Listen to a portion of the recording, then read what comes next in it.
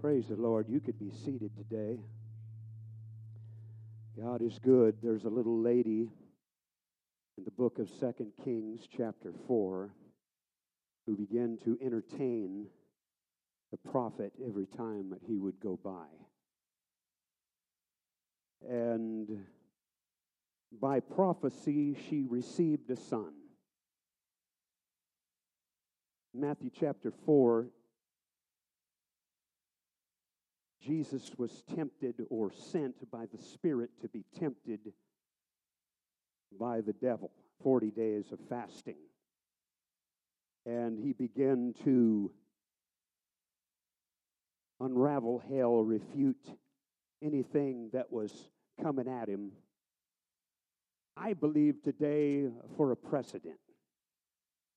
It was not because Jesus needed spiritual muscles that he went on a fast.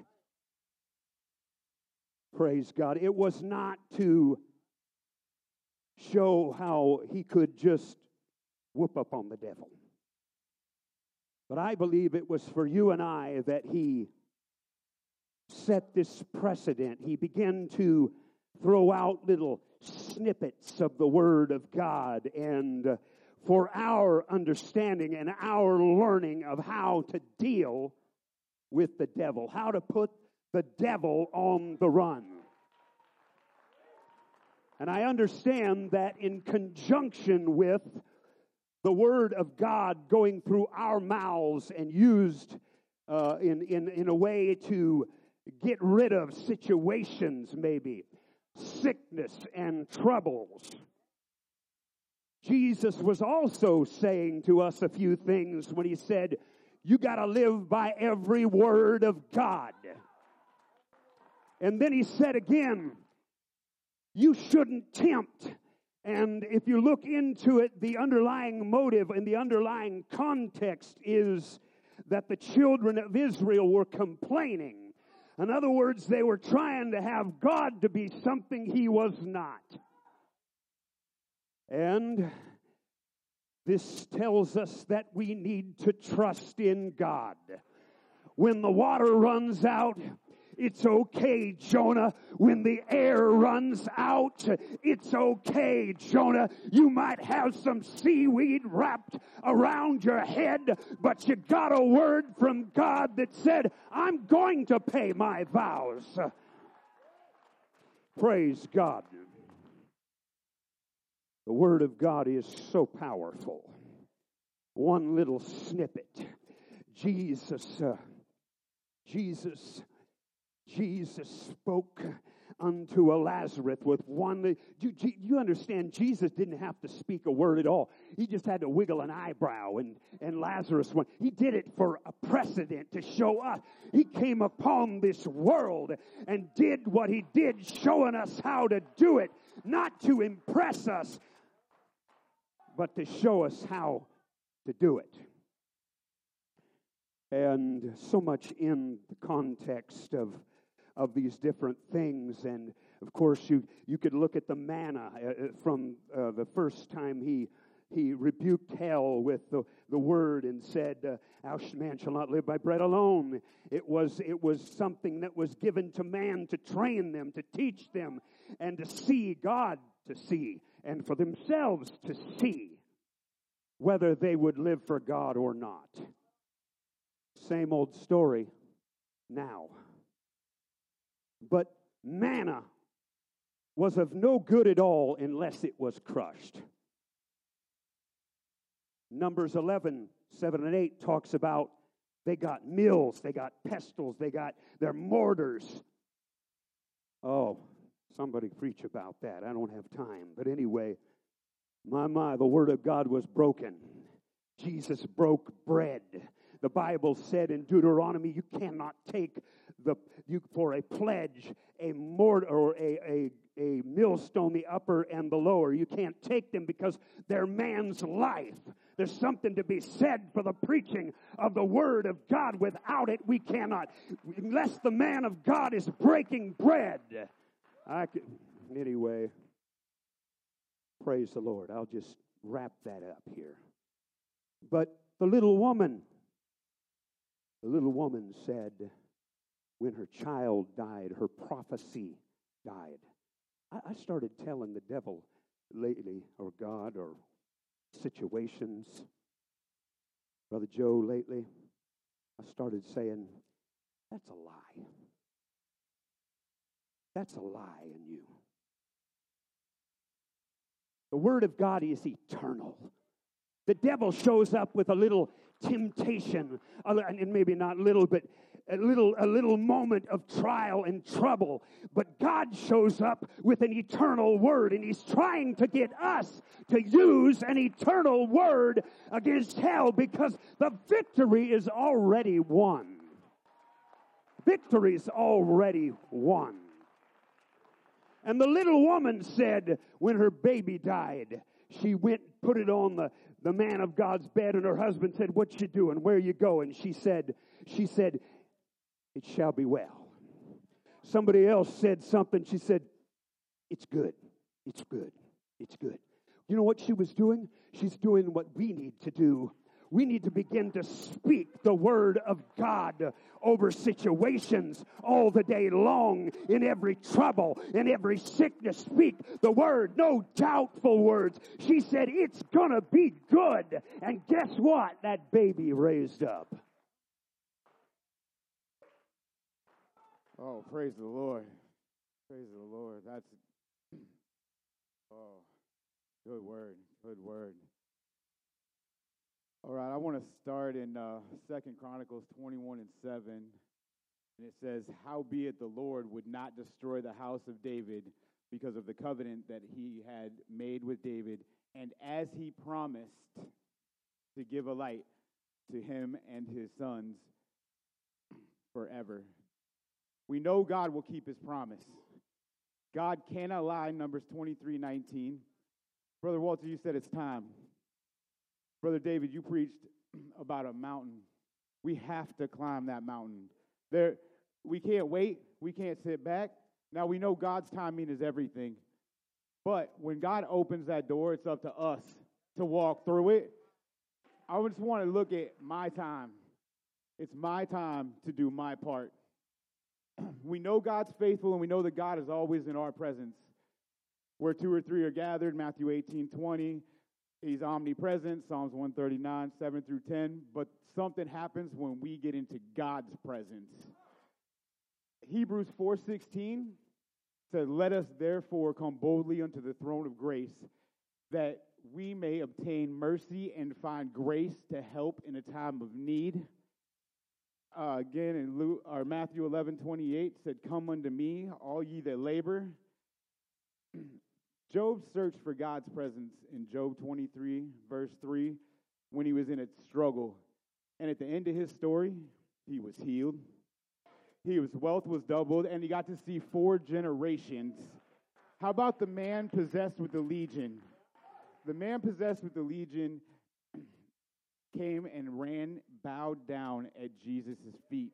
Mark 5, verses 6 through 16, those taking notes, he was freed. See, I can't lead anyone to the kingdom if I won't walk with the king. So, in John 8:12, I'm paraphrasing here, but it's, if the light isn't in us, then we're in the dark. So if God's faithful and God is present and I say that I'm walking with him, it's time for me to step up and do my part. Luke 9:23 says, and he said to them all, if any man will come after me, let him deny himself and take up his cross daily and follow me. The harvest is plentiful, laborers are few. Matthew 9:37, if a man doesn't work, he shouldn't eat. 2 Thessalonians 3:12, it's time to get off spiritual unemployment. It's time to do my part. God's coming back. God is coming back. We have so many empty seats in here. Pastor was given 100-fold revival, and this building was built. God gave the promise. Pastor oversaw the addition, and there are so many empty seats waiting for a saint, waiting for the next saint. So many people out there right now, they need a touch of God. They need some direction. Oh, God's looking for a lad, like a John 6:9 lad, who will take the little bit that he has and give it to God so God can feed the 5,000. He's looking for a 1 Kings chapter 17 widow who's willing to feed the man of God. so that God can reach out and bless her, the oil would not run out throughout the drought. I don't know. God needs a shepherd boy who sees a cause.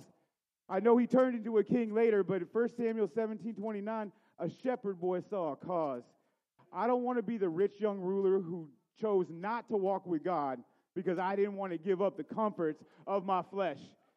What if they would have clapped and just went home on the day of Pentecost instead of following what Peter had to say?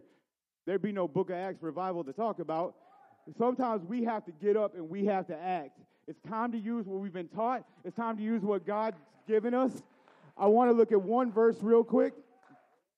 Isaiah 65:16 in the CEV says, I am God. I can be trusted.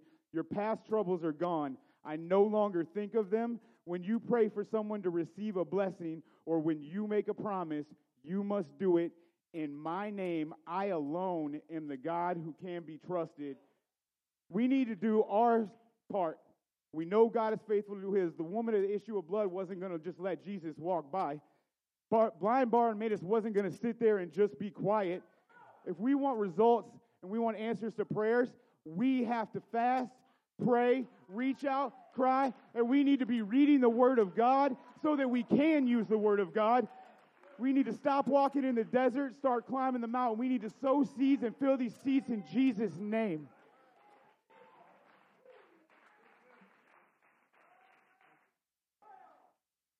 Praise the Lord. Amen. Anybody glad to be in the house of the Lord? Amen.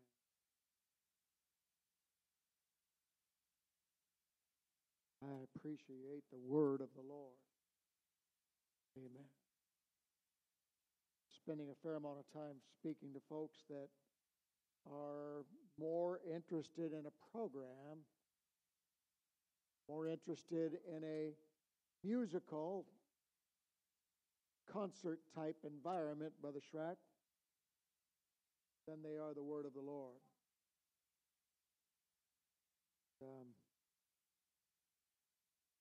I don't know, I've told you before, I came in this thing, we had hour plus singing, but we had an hour and a half of preaching.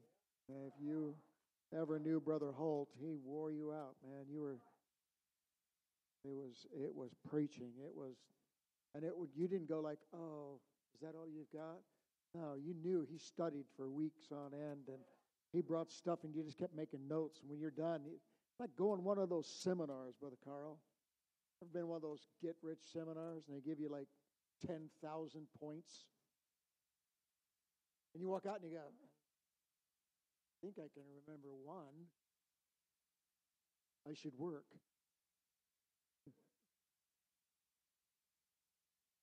They go, yeah. Overload, sensory overload. I have been enjoying the preaching. Brother West, I really enjoyed Wednesday night. God bless you. Good to have you guys back. Just every service. Brother Schrack last Sunday. I've been feeling the presence of the Lord. I'm going somewhere. You just give me a chance. I talked to some of the leaders today. I said, I'm just wondering, and you gave me the answer.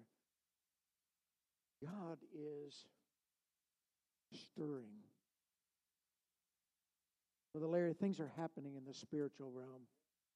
If we could pull back that veil, as Pastor Herring says, pull it back and get a gander into what's going on spiritually, God is working. He is stirring hearts of people. He's trying to bring us to a different level. He's trying to bring us up from the level that we're at. You say, well, I've been growing good, God. I've really been growing. He's saying, I appreciate what you're doing, but there's a better place. There's a higher walk. There's a taller mountain. There's a closer walk with me. And I know God is waking people up in the middle of the night. I know God is stirring you as you're just sitting there and you're thinking that it's just a quiet time, and you wake up and you think, oh, that's just a noise in the garage. No. It's like when the Lord woke up young Samuel. You know what I'm talking about. Samuel goes, that's the Lord. He's just a young kid, and he knew enough. Some of us, we get woke up by God. I wonder what that is. I think it's the wind blowing. God is stirring, and He's trying to wake us up, Brother Carl. Brother Carlos, He's trying to wake us. And you say, well, what for? A little closer walk. A little personal time with Him. A time when there's no kids crying. A time when there's no bills, no phone ringing. God's saying, come on, just get a little closer to me. It's just as if He was saying to you. Just as if He was saying to you and to me, it's time to get in the ark. It's time to get in a place of safety. It's time to draw close to God.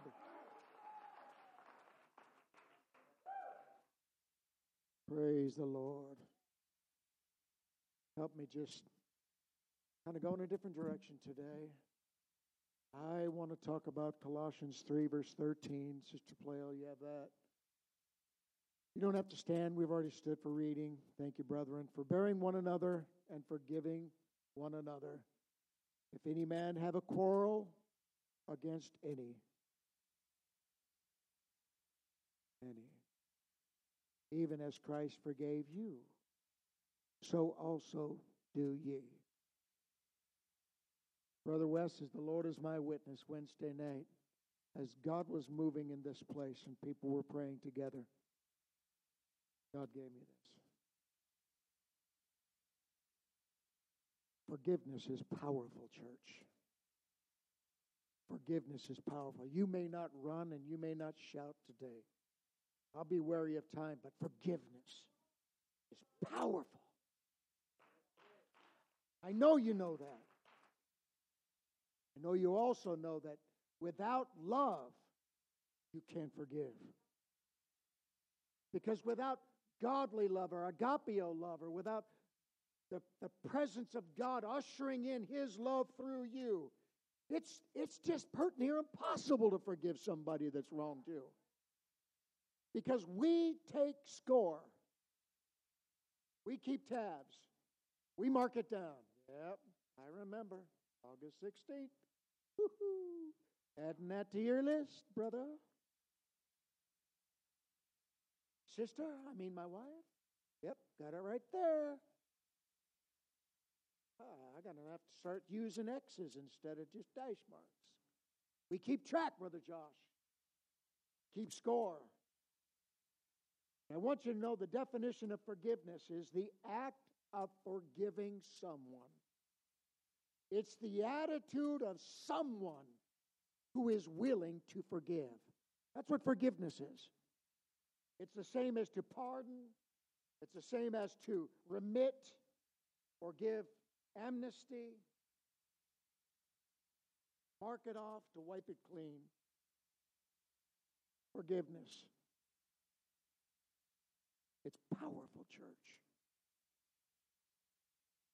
And if we allow things to settle in our craw, in our being, we lose something that is so special. We lose the power of the Holy Ghost. You can't walk in the Spirit and operate in the flesh. Because when you don't forgive, you're operating in the flesh.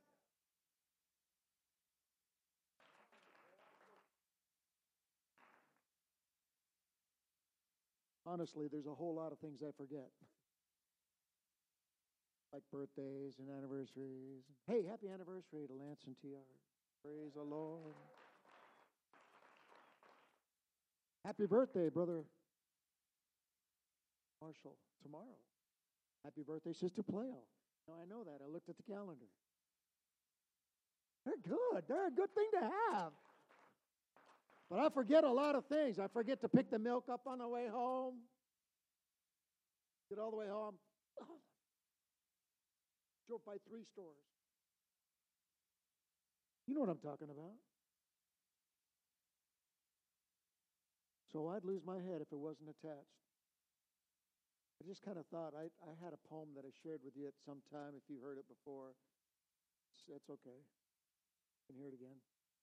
I got the microphone today, so it's called I Can't Remember. Going someplace. Just a little line to say I'm living. that I'm not among the dead, though I'm getting more forgetful and mixed up in my head. I got used to my arthritis, to my dentures I'm resigned. I can manage my bifocals, but Lord, I miss my mind. For sometimes I can't remember when I stand at the foot of the stairs if I must go up for something or I've just come down from there. And before the fridge so often, come on, guys. My poor mind is filled with doubt. Have I just put food away or have I come to take some out?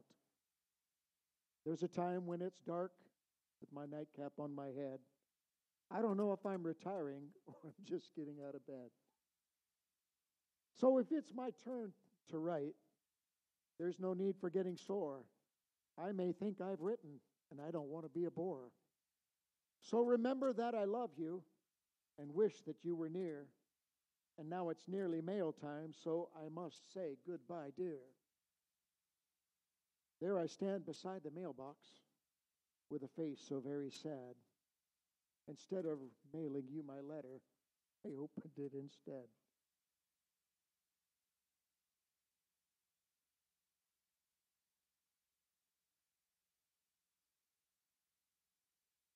I may forget a lot of things, but I have a tendency, Brother David Needham, to remember when somebody's done something to me.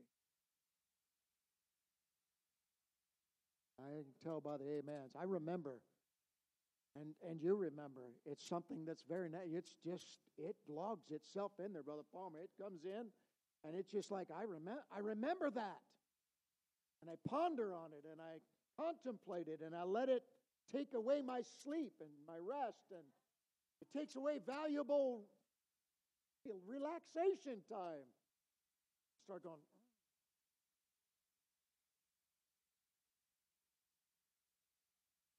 I remember being cheated on. I remember being abused. I remember being lied to, stolen from. Yep, seldom forget that. The details sometimes get sketchy over the process of time. Have you ever, don't answer this by nodding because it would be very guilty, very condemning, where you were mad at somebody for something they did, and over time you forgot what it was. You just know they did you something wrong. And you rehashed it, and then somewhere along the way, I can't remember, what the details are on. I just know I'm mad at you.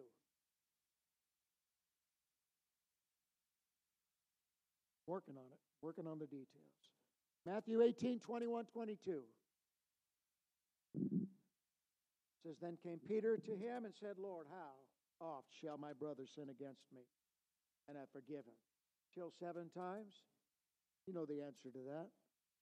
Jesus said, 70 times 7. He said, Sister Melissa, don't keep score. Don't keep tabs. Stop calculating. Stop adding it up. Because it's not healthy. Just learn to forgive. I'm sure that if we took a poll in this place today, you're not shouting, but if we took a poll, this room would have some horrific stories of things that people have done to you. Probably sit around and drink some iced tea out there in the wind and the sun and just try to one-up each other until we finally got done. It was just like, man, we were really just hating life. There is nobody in this room that has not somehow been betrayed or hurt or cheated on. No one if you haven't lived. I want to know where you've been hiding. Long list of offenders. Paul talks about 2 Corinthians 11. Paul just had a way of talking to common folks. And yet he would be, if we looked at him, we would say he is such a scholar. But he could still be all things to all men. And when he wrote, he said,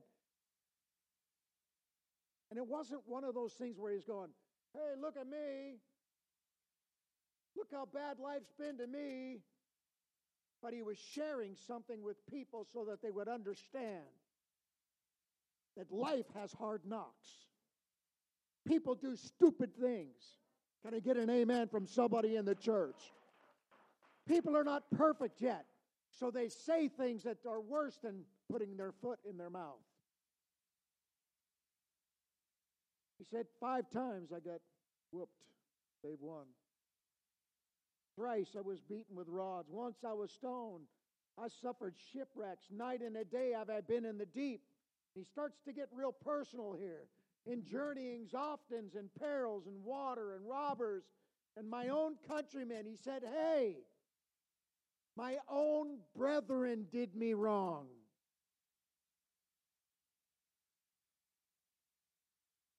Go back to that again, please. City in the wilderness in the sea among false brethren.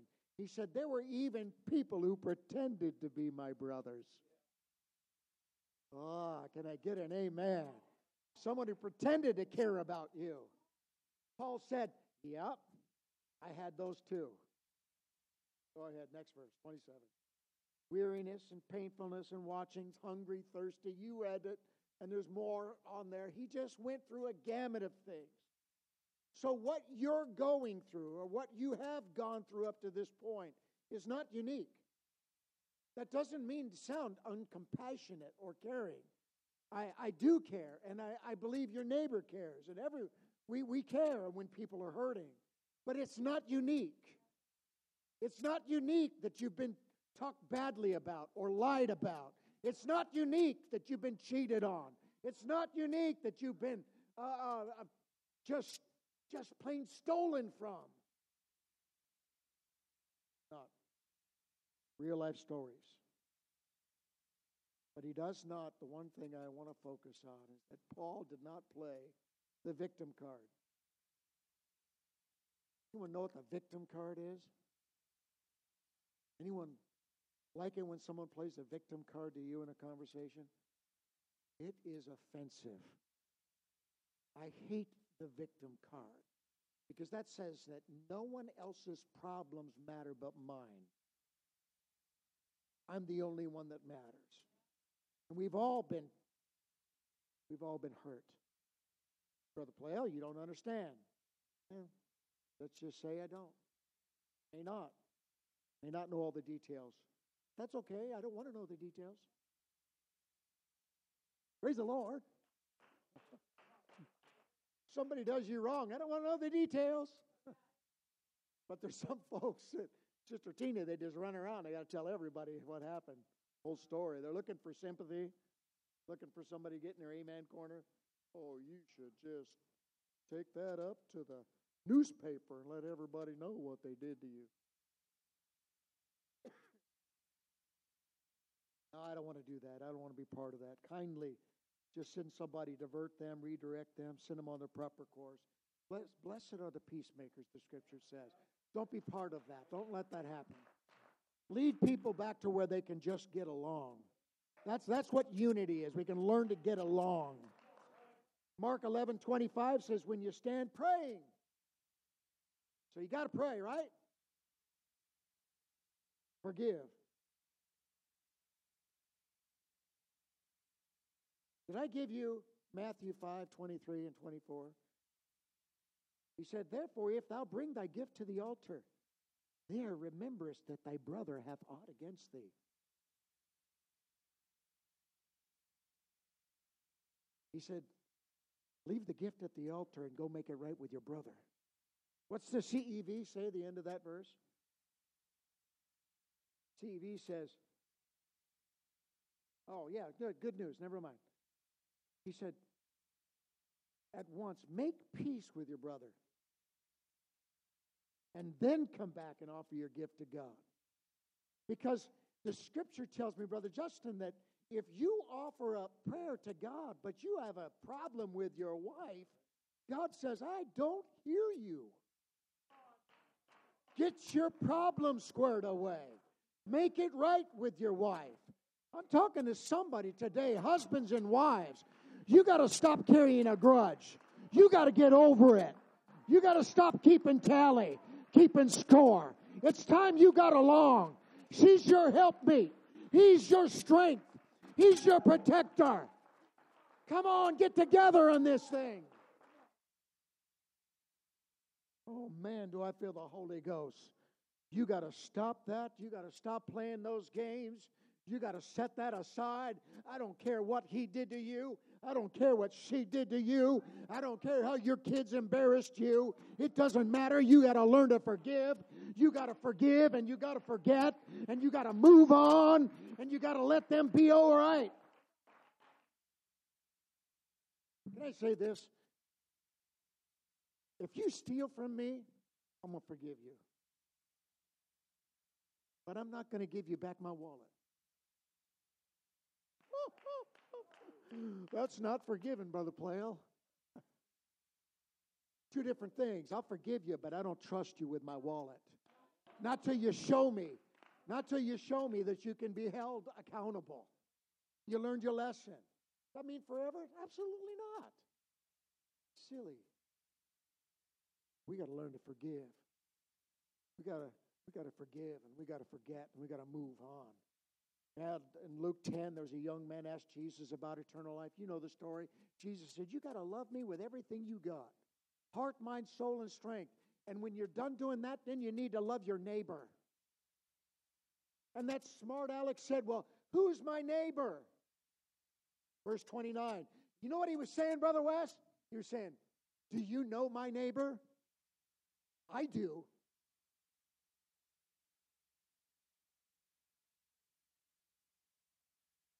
You got to love them as much as you love yourself, the CEV says. James 2:8 says, if you fulfill the royal law according to Scriptures, thou shalt love thy neighbor as thyself. You do well. James, who wrote that, obviously had to deal with a lot of personal problems. As the pastor in Jerusalem, they say that the church was well over 100,000 people. Do you suppose that they had some marital issues? Do you suppose that somewhere in there that a brother got offended by another brother? A sister got an attitude with another sister? Some kids got to, goofing around on the playground, got a little rough, I'm sure he did. But he said, you got to learn to forgive. You got to go on. We got to love those that least deserve it. We got to forgive those that least deserve it because we don't deserve it. Matthew 6:14 said, if you forgive men their trespasses, as your heavenly Father will also forgive you.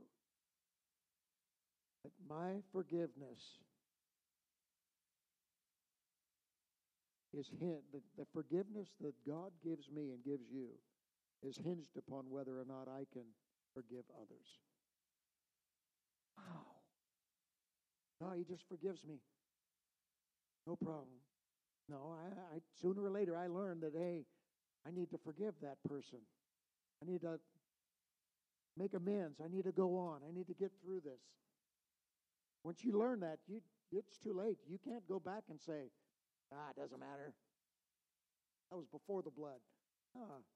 Many of you know what I'm talking about when I say after you got baptized or during that process of time, filled with the Holy Ghost, God's saying, go make amends.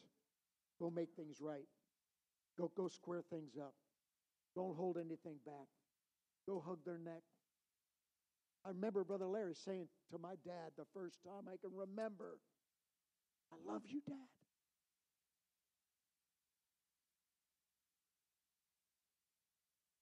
Making amends, working things out, getting them right. Matthew Henry said, make short work of it. Forgive. Forgiveness really is more than just I'm saying I forgive you. But forgiveness is the actions that lead up to it and the actions that follow after it. You hear what I said?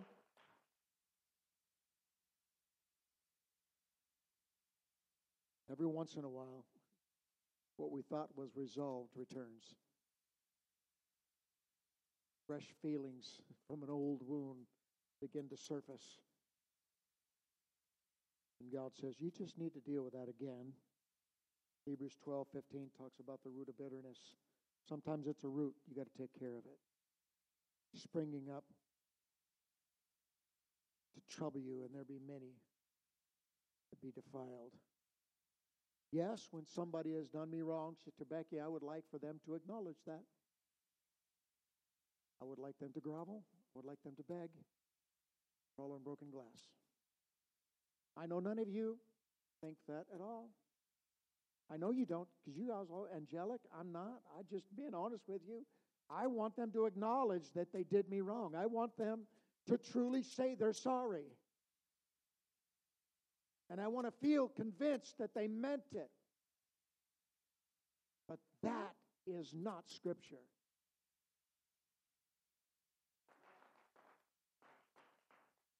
Scripture says, forgive. Forgive. Move on.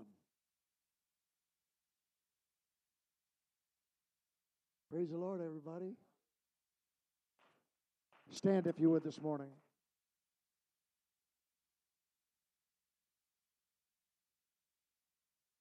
Seemingly, forgiveness is not a shouting message, Brother Wes. Not shouting.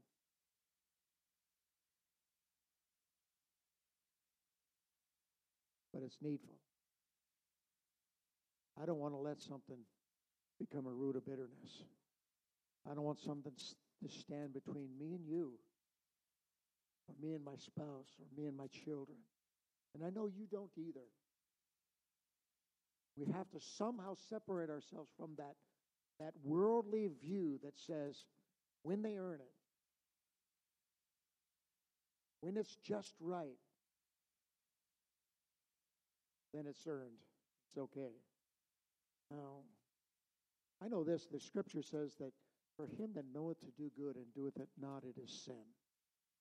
So if you know you need to forgive somebody, do it. Just do it. What's stopping you? Pride? Pride? You afraid of what they'll say? I close right here. Some of you have probably heard me tell this story.